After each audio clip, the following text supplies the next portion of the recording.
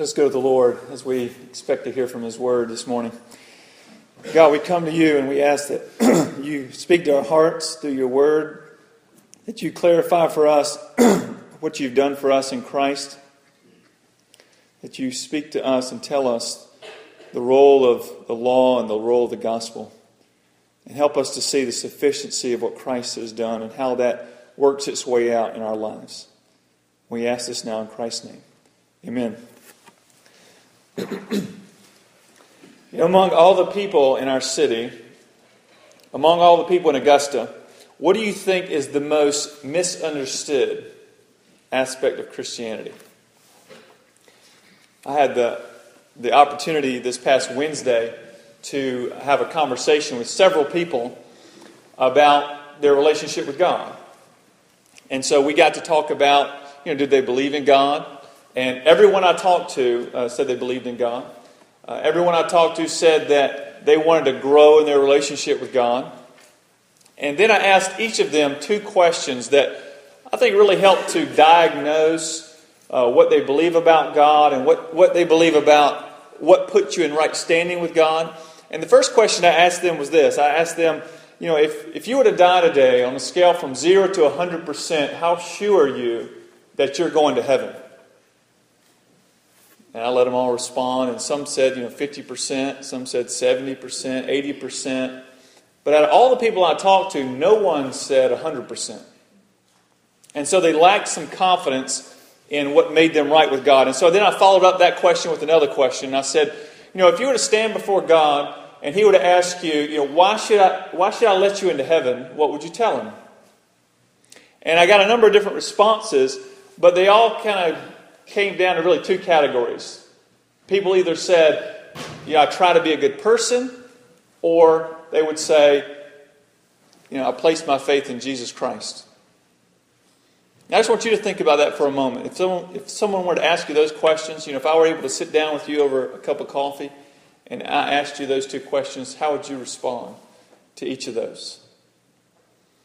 And what's interesting, though, out of everyone I talked to, no matter what their response, no matter what level of confidence they had that they had right standing with God, all of them would say they were Christians. All of them said that you needed to have faith in Jesus. But whether they said, I'm trying to be a good person, or you need faith in Jesus, they all believed that there was something else you needed to do besides having faith in Christ. And that's why their confidence was lacking. They didn't have assurance of their salvation. They believed there was something else they needed to do other than place their faith in Christ. In other words, they misunderstood the role of the law and the role of the gospel. And I would say this confusion of roles between the role of the law and the role of the gospel is the most misunderstood aspect of Christianity in our city.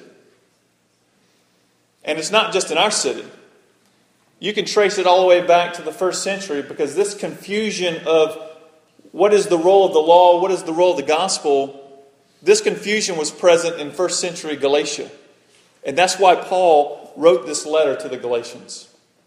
And in chapter 3, what Paul's going to do is he's going to share an illustration or an example, and then he's going to answer two questions, and he's going to do this to try to clarify for us and for those in Galatia, what is the role of the law and what is the role of the gospel, and how do they connect to each other? What is the relationship between law and gospel? And so first let's look at the example or the illustration Paul gives in Galatians chapter 3, verse 15. He gives the illustration in verse 15, and then he applies it to the Christian faith in verses 16 through 18. In verse 15 he says, "To give a human example, brothers, even with a man-made covenant, no one annuls it or adds to it once it has been ratified." And so this is his illustration, his example. He says, once you have a covenant in place, or what we might call a last will and testament, once you have a covenant in place, it cannot be annulled or changed or added to once it has been ratified or confirmed or sealed. Okay? So the idea here is that once someone makes a promise and confirms it, ratifies it, goes public with it, no one else can come along and change it. Okay? And so Paul then explains how this relates to the law and the gospel. In verses 16 through 18, he says, "Now the promises were made to Abraham and to his offspring. It does not say, and to offsprings, referring to many, but referring to one. And to your offspring, who is Christ. This is what I mean. The law, which came 430 years afterward, does not annul a covenant previously ratified by God, so as to make the promise void. For if the inheritance comes by the law, it no longer comes by promise, but God gave it to Abraham by a promise." And so Paul takes this argument and he goes back and he bypasses Moses and he goes further back and he deals with Abraham. And he uses Abraham and God's covenant with Abraham to help explain the role of the promise, the gospel, and the law. And so he goes back to Abraham and he's reflecting on the fact that God has made a promise to Abraham. He's made a covenant with Abraham. He's told Abraham, "I'm going to use you, Abraham, to bless the nations. Through you, all the nations of the world will be blessed. Your offspring will be numerous. I'm going to give you this land." He makes all these promises from Genesis 12 to Genesis 15. And then in Genesis 15, something unique happens. God makes an official covenant with Abraham. And in the ancient Near East, the way you would make a covenant with someone, a binding, permanent agreement, you would do it in a pretty unique way. What you would do is you would take animals and you would cut them in half. Slice them in half. Lay them on the ground, and you'd leave a path in between. And then if I were to make a covenant with you, we would both agree that we would hold true to this agreement, whatever this agreement was. We will hold to this agreement, and to make it public and seal it, we would each walk through the middle of these carcasses, of these animals. And what we were telling people is this: I pledge myself to this agreement, and if I break this agreement, may I be like this animal, killed. I mean, it was a binding, permanent agreement, covenant. And so in Genesis 15, what's unique about this is that God, again, reiterates His promise to Abraham, what He's going to do through Abraham and his offspring. And then He tells Abraham, here's what I want you to do. I want you to take these animals, and I want you to cut them in half. And so Abraham does that. And then what happens next is pretty amazing, in that God Himself makes His way through the middle of the animals to demonstrate His promise to Abraham. But Abraham never walks through the animals. In other words, this is a one-sided promise. It's all based on what God will do. Not what Abraham will do, but what God will do. God will be the one doing the blessing. God will be the one fulfilling the promise. And so what Paul is saying here, he's saying that because God has made an unconditional covenant with Abraham, and this is how He's going to redeem mankind, nothing that happens afterwards can change that or annul that. Specifically the law. The law does not change the promise. And next, Paul anticipates a question that may naturally flow from someone who's read the law and was familiar with how God was working in history. They may say, well, why the law? Why was the law given then if the promise is still in effect? And this is what Paul says in verses 19 through 20. He says, why then the law? It was added because of transgressions, until the offspring should come to whom the promise had been made.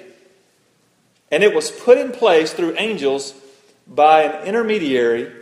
Now, an intermediary implies more than one, but God is one. Paul says that the law was added. The reason the law was added was because of transgressions. Now, just imagine for a moment that you're sick. Okay, you're feeling sick, something's wrong, and you want to go to a doctor, and you want the doctor to tell you exactly what the problem is. You want a correct, accurate diagnosis. And it just so happens that in your town, you have the best doctor in the world at diagnosing sickness. And so you make an appointment, you go to the doctor, he runs all the different tests on you, and then he comes back and he tells you exactly what the problem is with you. This is exactly why you're feeling the way you do. This is what's happening. This is the problem. What Paul is saying here is the law is the doctor. The law is given to show man that the problem with him is sin. And that his sin is actually a transgression. And this is what John Stott says. He says, it is the law which turns sin into transgression, showing it up for what it is, a breach of the holy law of God. So the law shows you that your sin is actually a transgression against a holy God. Just like when you go to the doctor, you're already sick. The doctor doesn't make you sick. You're already sick. The doctor just tells you, this is why you're sick. And Paul says, why the law? Because you know you're sick, but the issue is you're sick because of your sin. And your sin is a transgression against a holy God. And so the law was given because of transgression. And that's the purpose of the law, to show you your problem, to show you your need for a cure. And the law is not to cure, it just provides the diagnosis of what's causing the sickness, and it's to point you to your need of forgiveness. So that's why the law was given. And now Paul asks the next question, the second question, found in verses 21 through 25, and this is the question. Is the law contrary to the promise? In other words, what relationship is there between the law and the promise? Paul says in verses 21 through 25, he says, is the law then contrary to the promises of God? Certainly not. For if a law had been given that could give life, then righteousness would indeed be by the law. But the Scripture imprisoned everything under sin, so that the promise by faith in Jesus Christ might be given to those who believe. Now before faith came, we were held captive under the law, imprisoned until the coming faith would be revealed. So then, the law was our guardian until Christ came, in order that we might be justified by faith. But now that faith has come, we are no longer under a guardian. So Paul gives us three ways to think of the role of the law. He's clarifying, he's hammering home, this is the role of the law, this is the role of the gospel. And this is how he wants us to think about the law. The first two terms he used are verbs, actions of the law. And the last one, he personifies the law in a position that was very familiar with those in the first century. The first verb or action of the law is seen in verses 22 and 23, and the verb is imprisoned. Paul says in verse 22 that the Scripture imprisoned everything under sin. And this verb here, imprisoned, means to be kept under restraint, to hem in, to coop up. And it's actually used in another place in Scripture where the disciples were fishing. You might remember this story. They were fishing and they had fished all night and they had caught nothing. And they're bringing in the boats and Jesus tells them, go back out and put your nets over this side of the boat. And they reluctantly do so, and then they bring in all the fish. Well, the same verb is used when it talks about they took their nets and they enclosed a great number of fish. They wrapped it all up. And what Paul is saying here is that the law shows us the far-reaching effects of our sin. Everything has been touched by it, and nothing has escaped from it. We've all been imprisoned by sin. The second verb or action of the law is seen in verse 23. Paul says, before faith came, we were held captive under the law. This idea of being held captive, being confined, It's used, for example, in a city to refer to being protected by military guards to keep people out and also to keep people in the city. And so not only is everything affected by sin, but the law says and shows us that we are helpless to deliver ourselves from the power of sin. We are held captive, and the law shows us that. We are held captive by sin, and you cannot deliver yourself from captivity. You're imprisoned, you're held captive by the law.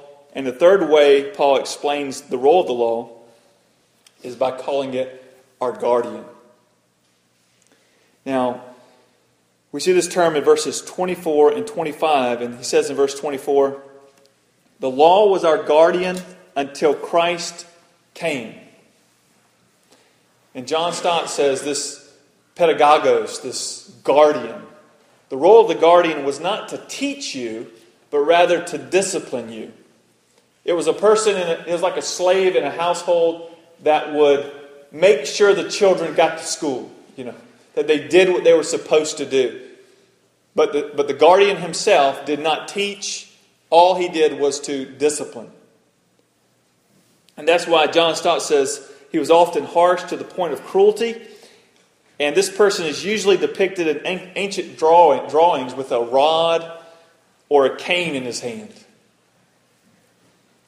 And so all this ties in, this idea of the law being our guardian. We're imprisoned, we're held captive by the law. It all ties into how I describe the law as a doctor who diagnoses your sickness. When you go to a doctor, something's wrong. You go to the doctor, what you want is a proper, accurate diagnosis, right? I mean, you want to know what's wrong, what's causing this. But that's not ultimately what you want, right? Yes, you want a proper diagnosis, but the reason you want a proper diagnosis is because you want the cure.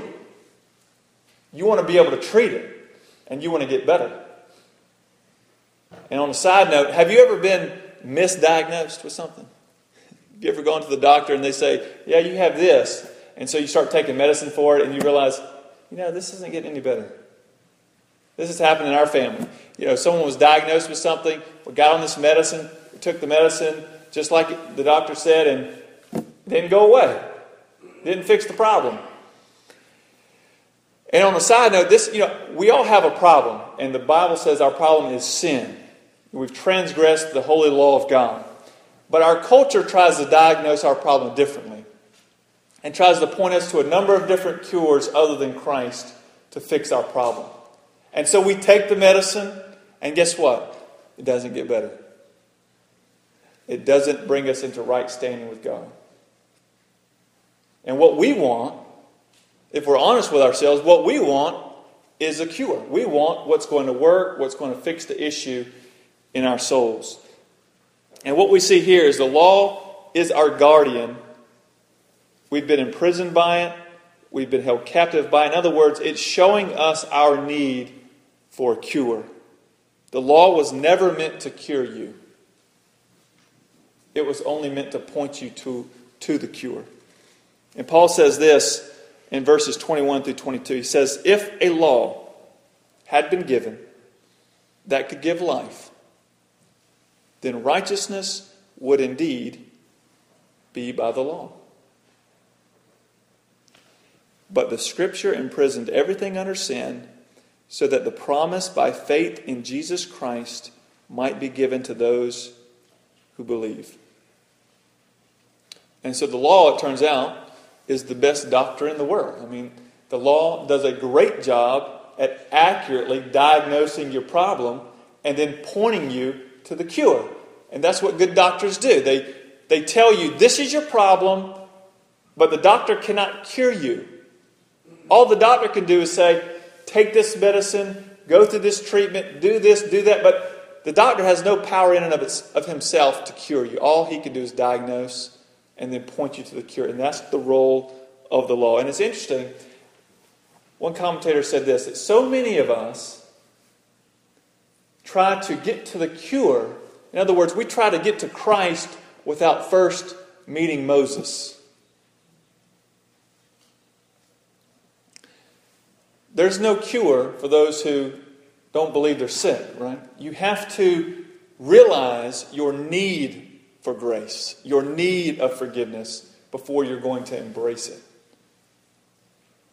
And that's the role of the law, to show you your need for Christ. And so the law is like a good doctor that properly diagnoses our sin problem and points us to the cure that comes through faith in Jesus Christ. Therefore, if any man is in Christ, he is a new creation. If any man is in Christ, he has been born again. If any man is in Christ, he has been saved by grace through faith, that not of themselves, not a result of works, that no one should boast. From beginning to end, Christ is the cure. So if you're not 100% sure that you're going to heaven or that you've been made right with God through Christ, then your faith is in something other than Christ. Because the death of Christ, and this is what I explained to those folks on Wednesday, the death of Christ is sufficient to cover your sin. It's sufficient to put you in a right relationship with God. You don't need to add to it, take away from it. It's sufficient in and of itself. And what Paul is hammering home here is the role of the guardian, the role of the law, is to lead you to Christ. And once you're in Christ, Paul says, you have no need for a guardian.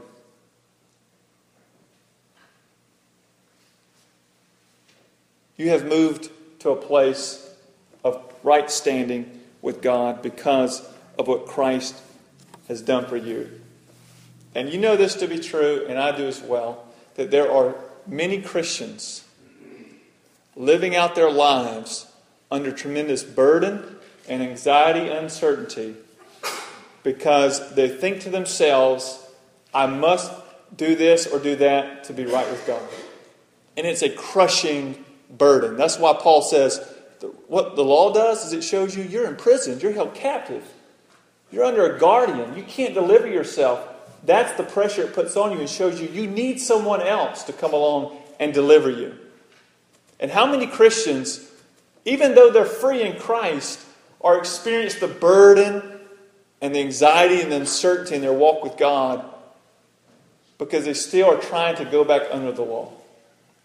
And they're not clinging to the sufficiency that's in Christ. So how about you? Are you sure that you have a relationship with God? Do you believe that your standing with God is solely based on what Christ has done? You know, if you were to stand before God and He were to say, why should I let you into heaven? What would you tell Him? You know, this past Wednesday, you know, when I was able to share with these different people, and I was able to just explain through the Scripture the sufficiency of Christ and what He's done for them. And it's all about what Christ has done, and it's nothing that you do. As I shared that with them, you saw the guardian losing his grip. And you saw the prison doors begin to open. And you saw the grace of God being unleashed in their lives. And physically, you could see it. You could see it in their face. This one boy told me, this one man told me, it's like I'm chained to the wall and I can't go forward. That's exactly right. If you are under the law and you think you can save yourself, you will stay chained to that wall. The only way to freedom and to be who God wants you to be is by totally resting and depending on what Christ has done. And so, you can experience that same freedom.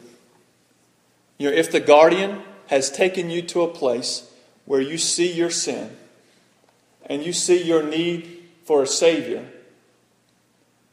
then you can experience that same forgiveness this morning as you come to the cure. If you come to Christ, you can be forgiven. By coming to Christ, you can experience freedom. By coming to Christ, you can inherit eternal life. And so now as we respond to the grace of God, that comes through Jesus Christ, I invite you to come and give your life to Christ if you have not already. And as we stand and as we sing and as we respond to God, if you want to place your faith in Christ, I invite you to meet me at the front and make that public. Or if you're someone who, you know you have faith in Christ, but you've been under the burden of trying to go back in chains again, will you just confess that to the Lord and run to the sufficiency of Christ? So now as we stand and we respond to God in song and respond to His grace, I'll meet you at the front if you'd like to place your faith in Him.